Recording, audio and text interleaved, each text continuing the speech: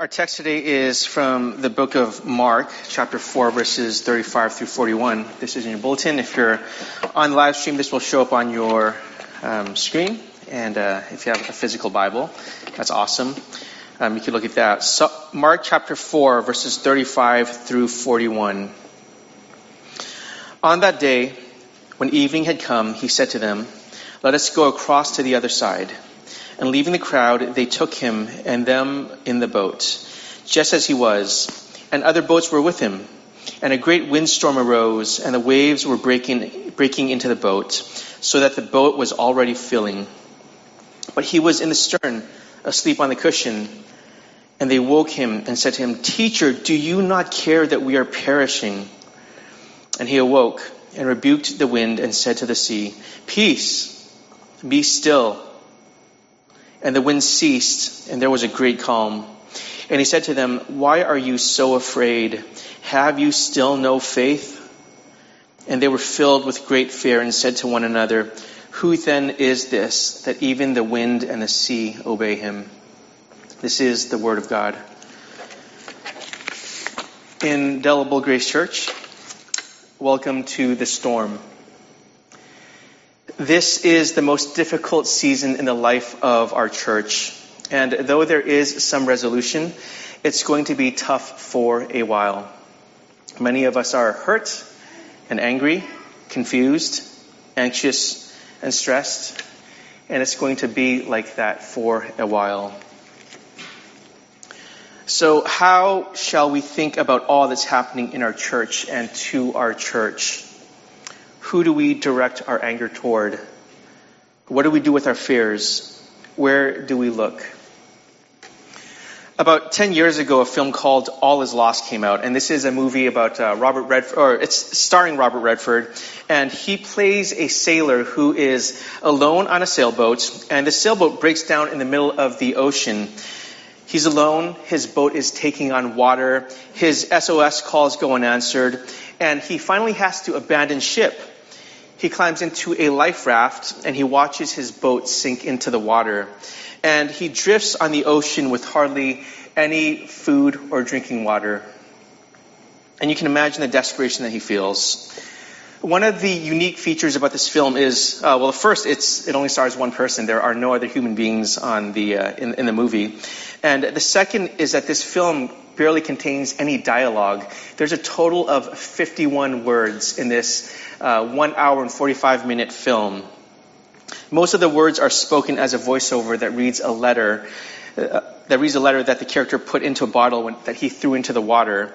And the most significant words that are spoken are when Robert Redford's character, his name is just the man, or our man, in the movie. The most significant words that are spoken are when the sailor is in his raft and he finds out that his water supply is tainted with salt water. And he speaks two words. The first is the F-bomb. He just yells the F word into the sky. And another word is when he hangs his head in despair when he realizes he has nothing to drink. He hangs his head and he says, God. And maybe it seems like we're on this boat that is sinking. And we might be in the expletive phase right now. Maybe you're not cussing, but maybe you're only able to feel the hurt and the sadness and anger. But we don't need to stay there. We can cry out to God. As ragged as our voice may be, we can still cry out, God. This morning, we are looking at this well-known incident in the Gospels. This is actually a story that appears in Matthew, Mark, and Luke, all from a slightly different angle. And we read Mark's account just now. And this is a scene that's set for us. There's the time, which is the evening. It's dark. This is after a full day of ministry that Jesus and the disciples did. There are the characters. There are these disciples, these young men who spent much of their time on the sea. They were fishermen and they knew the water and the region well, this Sea of Galilee. And then there is Jesus, their leader, who is exhausted, and he is knocked out from all his work. And then there is the location, like I mentioned, the Sea of Galilee, which is actually a large body of fresh water. It's situated at one of the lowest points of the region. This is 700 feet below sea level, and it's surrounded by hills and by mountains. Some 30 miles east of the Sea of Galilee is Mount Hermon, which rises more than 9,000 feet above sea level. Now, geography might seem really boring to us, but it matters this time around because it plays a part in today's story. If you guys know geography and meteorology, I don't, but I had to read up on this. The descending cold air from Mount Hermon often meets with the ascending warm air from the Sea of Galilee, and this causes inclement weather. And the Sea of Galilee, where today's story takes place, it was known for its frequent storms. The disciples, these were seasoned fishermen who experienced the stormy weather often. And they've been through many storms on the sea. It was not a big deal for them to sit through storms. And we need to keep this in mind because it helps us understand what's going on in today's text. A great wind comes upon them. The waters stir. And this is not a normal storm that the disciples are in. They think they're going to die. This is what we see in verse 38. Teacher, do you not care that we are perishing? The disciples have awakened Jesus because they're scared. Their boat is taking on water. It was being battered and tossed about by the wind. There is terror in the disciples. They think they're going to die. And that may be what it feels like for many of us here at IGC. We're in the darkness of the storm clouds. We're filled with fear and concern. We wonder if it was worth it for us to invest our lives in this place. Or maybe your concern isn't so much the church. It's your job or your relationship or your portfolio or your troubled parent or child. These two are the storms that we find ourselves in. Just like the disciples found themselves in a storm. The disciples, they find Jesus on the stern. He's fast asleep. And the stern, if you're familiar with how boats work, this is where the steering occurs. If he's at the stern, Jesus should not be sleeping, especially during a storm. He should be steering the ship because they really need this right now. Teacher, do you not care that we are perishing? These are words spoken by desperate people. If you imagine the scene, you might be able to hear the raw frustration as they speak. Jesus, we are going to die. And how are you able to sleep through this? I bet that you've asked the same question of God before. I know that I have. God, I know you're there. But what in the world are you doing? Because it sure seems like you're doing nothing. If you were, we wouldn't be in this situation right now. If you were, you'd give me a way out. If you were, you'd tell us exactly how to get out of this place. And here's what we see in the story. Jesus, being Jesus, if you read the Gospels, you know that he's a very frustrating character because he very rarely meets the expectations of the people that listen to him and follow him. More often than not, he's frustrating and maddening, and he causes you to scratch your head at what he does. And here, Jesus, in this story, he takes his time in addressing the storm. It's not that he's unaware of what's happening.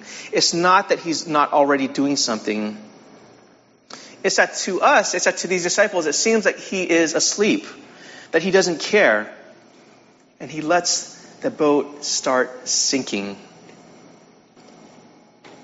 God is asleep, it seems. And if you feel that way in your life, then you can know that you're not alone. The Bible tells us so. Listen to these words from Psalm 44. This is a psalmist writing. Awake, Why are you sleeping, O Lord? Rouse yourself. Do not reject us forever. Why do you hide your face? Why do you forget our affliction and oppression? For our soul is bowed down to the dust. Our belly clings to the ground. Rise up, come to our help. Redeem us for the sake of your steadfast love. What's the psalmist saying here? He's saying, wake up, God. Do you not see the predicament that we're in? Why are you hiding yourself? Have you forgotten the pain? Have you forgotten the suffering that I'm in? This is in the Bible. So the question we ask is why? Why does God allow us to suffer through this? Why does he let us become fearful? Why does he let us start sinking? The answer is in verse 40 of Mark 4. And Jesus answers the question with another question, with two questions actually. Why are you so afraid? Have you still no faith? The storm is revealing something about the disciples. It's revealed that they didn't understand. They still don't understand who Jesus really was. And Jesus lets them go through the storm. He lets them feel the fear and terror so that they would understand the depth of their own unbelief. They were questioning the character of Jesus. And their question was one of doubt. What was underneath their question was this truth that Jesus, what they thought, that Jesus didn't really care all that much about their welfare. It revealed to them where their hearts really were, what they really trusted in. To them, Jesus is the guy that sleeps through their most terrifying moments, they're thinking. And there's a lesson here for us. When the difficult times come our way, we need to pay attention to how we respond. It's fine to feel the fear and the anger and the hurt and the sadness. God gave us emotions for a reason, but they weren't meant to drive us. Rather, they're meant to give us insight into ourselves, insight into how we affect other people, and ultimately insight into how we relate to God. What you fear, what you get angry at, what you rejoice in, tells you what you really care about. And the storm in Mark 4 revealed to the disciples their lack of faith in Jesus. Jesus didn't call them just to be students. He called them to be followers. And in this moment, Jesus is using this time, this storm, to shape the disciples as followers who would need the faith to continue on in their lives as followers of Jesus. They would need a lot more faith than what they have in the boats. There's a really interesting passage in the Gospel of John where Jesus is speaking to Peter who was in this boat. John 21, Jesus says to Peter, "Truly, truly, I say to you, when you were young, you used to dress yourself and walk wherever you wanted. But when you are old, you will stretch out your hands, and another will dress you and carry you where you do not want to go." Listen to that phrase, where you do not want to go. This, he said, to show by what kind of death he was to glorify God. And after saying this, he said to him, "Follow me." Peter would one day go to somewhere much more terrible than this storm. He would die a terrible death as a martyr for Jesus. And it would take years of listening to Jesus and following Jesus for Peter to, number one, to know and trust Jesus enough to follow him into this horrible death that Jesus had prepared for him. And number two, for Peter to know himself well enough to work on himself and to submit to God's work in him so that he would become the type of person who would actually follow Jesus into death. This is what Jesus is doing, not just to Peter, but to all the disciples. And this episode, terrified of death and in the storm, was one of the moments where the faithlessness of Peter and the other disciples was pointed out. They had to know how weak their faith was. And in Indelible Grace Church, this season in the life of your church will be wasted if you allow yourself to get stuck in the sadness or the anger or anxiety. Because how we feel about the situation is secondary to what God is doing in our church. It's secondary to what God is doing in your heart right now. So go ahead and feel those feelings, but do not wallow in them. You are not meant to be stuck right there. I was talking to a friend a few days ago about a failed investment. If you've been following the markets this past week, both the stock market and the crypto market, you know that things are not awesome. They're actually very terrible. And this friend of mine, he lost a significant amount of money that will not be recovered. There is no chance that it's going to be recovered. And I was talking to him. He was feeling, as you can imagine, terrible. He felt awful. This was a lot of money. And he shared with me something that I really appreciated. I appreciated his honesty. He told me that he wasn't sure what the takeaway from this loss was. It wasn't that he should have done more research, because he did a lot of research before he put money into this particular investments. It wasn't that he should have paid closer attention to the markets, because his investments struck him with a speed that he could not react to. It caught him off guard as the investment fell apart. So what good could come from the situation? He didn't know. And this was my response to him. That this crash, it was necessary to loosen the grip that money and perceived financial security had on him. What happened to him was awful. But God decided it was good for his soul for him to lose that money. It was good for his soul to feel that fear and anxiety. And I told him the worst thing is not that he loses all his money. The worst thing that can happen is that he doesn't pay attention to what God is doing in the situation, and that he misses out on the opportunity to trust God more and trust himself less. And this is what Jesus wants for the disciples in the boats, to trust God more and to trust themselves less. And this is what God wants for Indelible Grace Church, to trust him more and trust ourselves less. In this situation, see if there is any faithlessness in your own heart. Do you doubt that God is working here? Do you doubt that God can make good of this mess that we find ourselves in? Then lift up your eyes.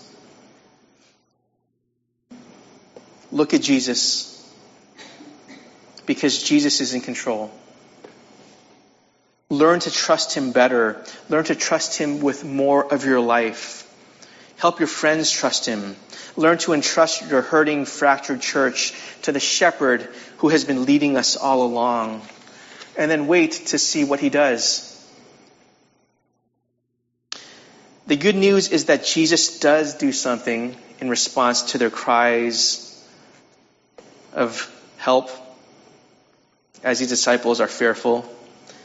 Jesus does something. He's been in control all along. He calls out, "Peace, be still." And the storm stops in a moment. The sea is as smooth as a mirror.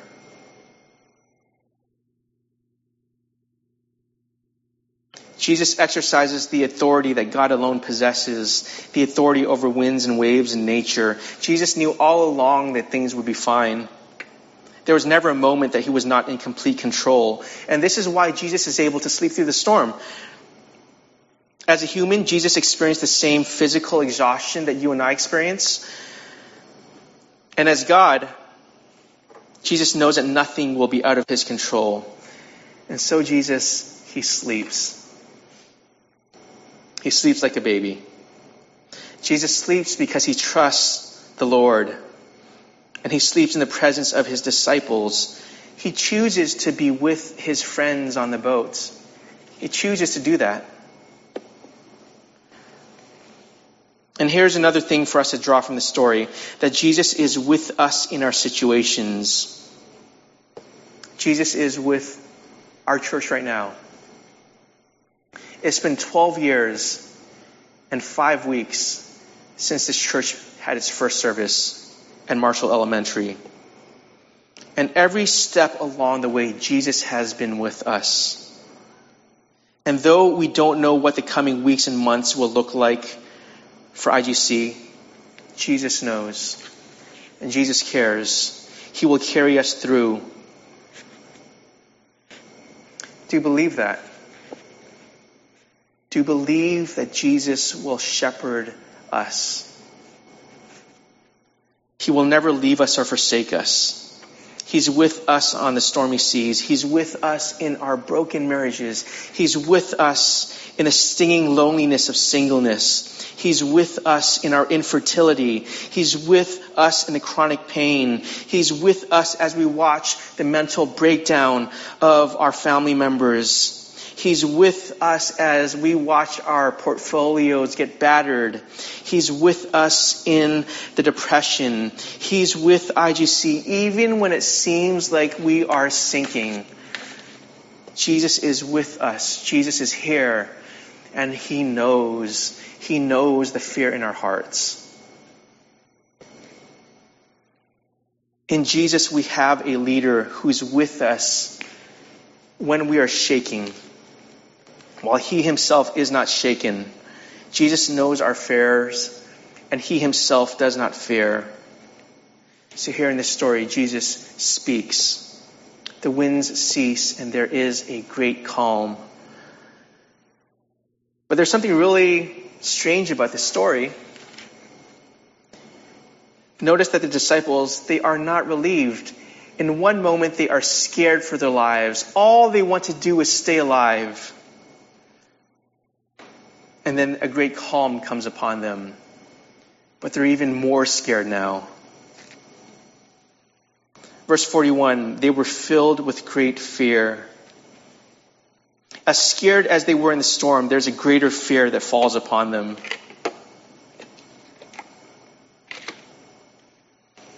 They've witnessed the power of Jesus, and if it wasn't clear to them before, it is now, that this is no ordinary man. Even nature obeys Him. And now the disciples are beginning to get it. Verse 41, who then is this that even the wind and the sea obey Him? Today's passage is not about how Jesus will calm the storms in your life. That may be true. Maybe He will. The main point of the passage is that Jesus is the Messiah, that Jesus has authority over all things as God, even over nature, even over the situations in our lives, even over our hearts. And He wields that authority with such loving compassion. When the disciples begin to understand that Jesus is powerful beyond their imagination, they respond with the only appropriate response, which is fear. They don't go, oh, how cool. How fascinating that this guy can do that. I'm going to go to church 90 minutes a week in response to that. That's not the response of the disciples. They respond with more terror. They respond with a holy fear. And fear for them is understanding who Jesus is, because Jesus is no mere man. Jesus is not a key to our comfortable life. As Pastor Michael preached last week, Jesus is the King. And what do people do to kings? They bow down to kings. They submit to kings. They trust kings. On that boat, the disciples could either unwillingly submit to the storm that would destroy them, or they could willingly submit to the one who controls the storm, the one who will rescue them from destruction.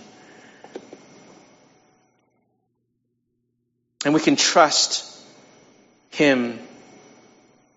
We can trust Him because Jesus Himself went under the storm of God's judgment on the cross.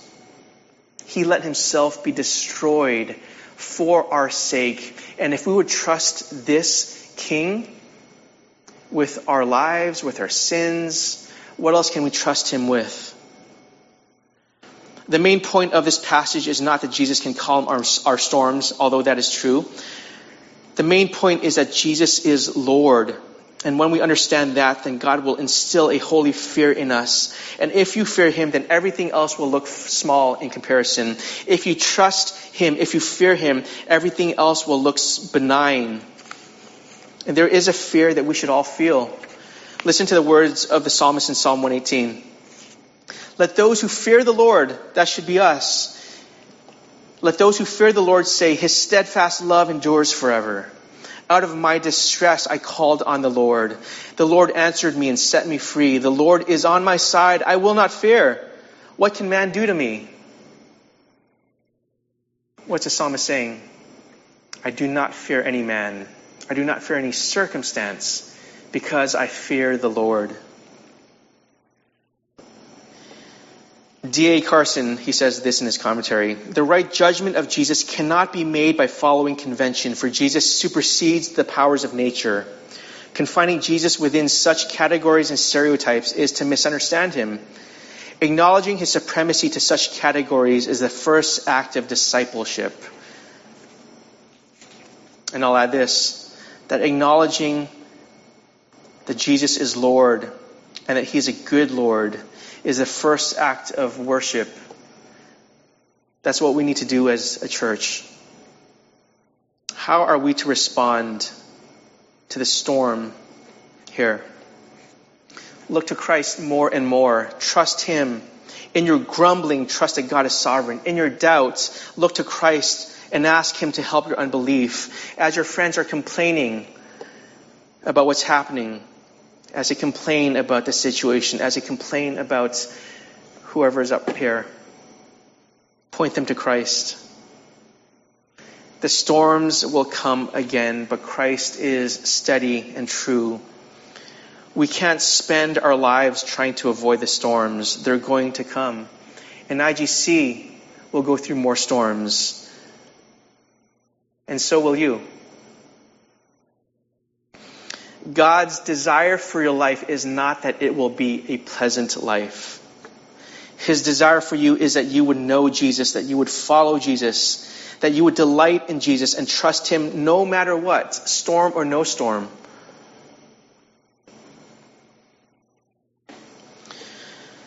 Tonight, your elders will address you in tonight's congregational meeting, and will address you frequently in the coming weeks and months. But the truth is that we don't know what lays ahead for our church. And we don't know what will happen in our leadership, really, long term. We don't know what the makeup of our church is going to look like.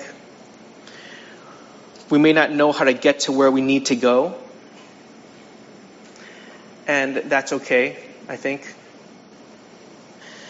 If we sink, then so be it. Churches die all the time. If we sink, then so be it. As long as it causes us to trust Jesus more.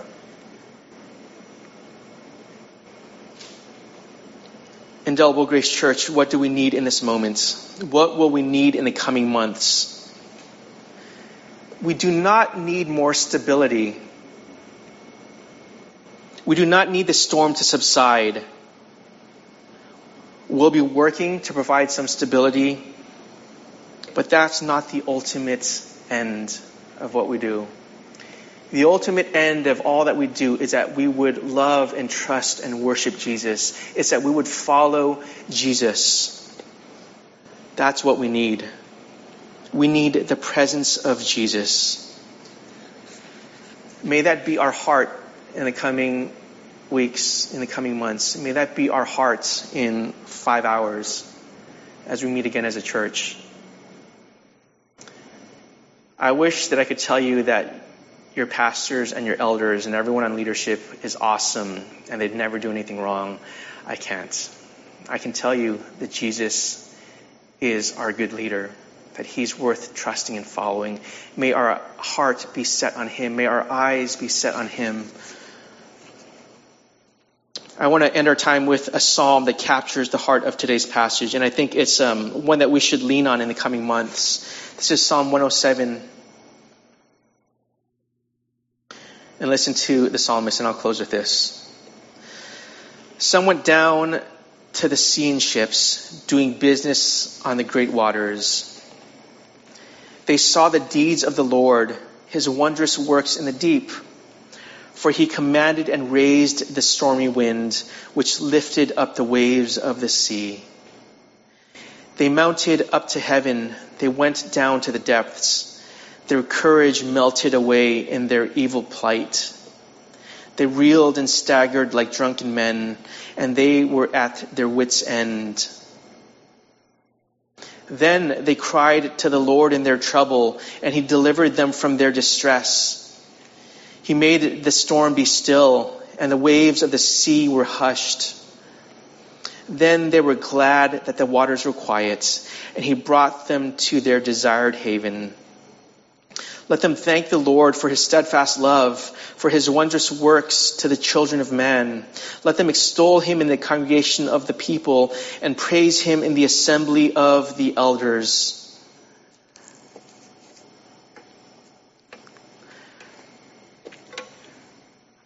The wit's end that we're at is a good place to be right now, because it's causing us to reach out to God. May we do that. May we do that. Will you pray with me?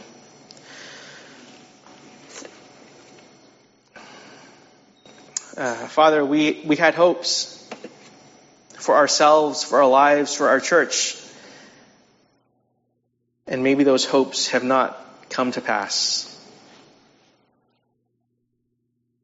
We had trust in ourselves, maybe, and we've found ourselves lacking and wanting.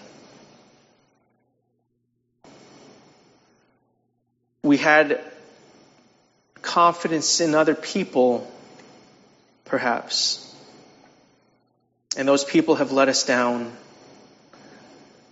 including the ones speaking right now. Who then can we trust? Who then can we trust? You've given us that man, the man Jesus Christ, who loved us and gave himself for us, the one who can calm our storms. But even when he does not calm our storms, he calms us. He teaches us to be calm in his presence. And I pray that as IGC goes through this tumultuous time, that our eyes would be fixed on you, that we would walk away from this situation loving you more, trusting you more, worshiping you more, because that is our ultimate purpose. That's our ultimate purpose. God, make this true of us. We pray this in the name of Jesus. Amen.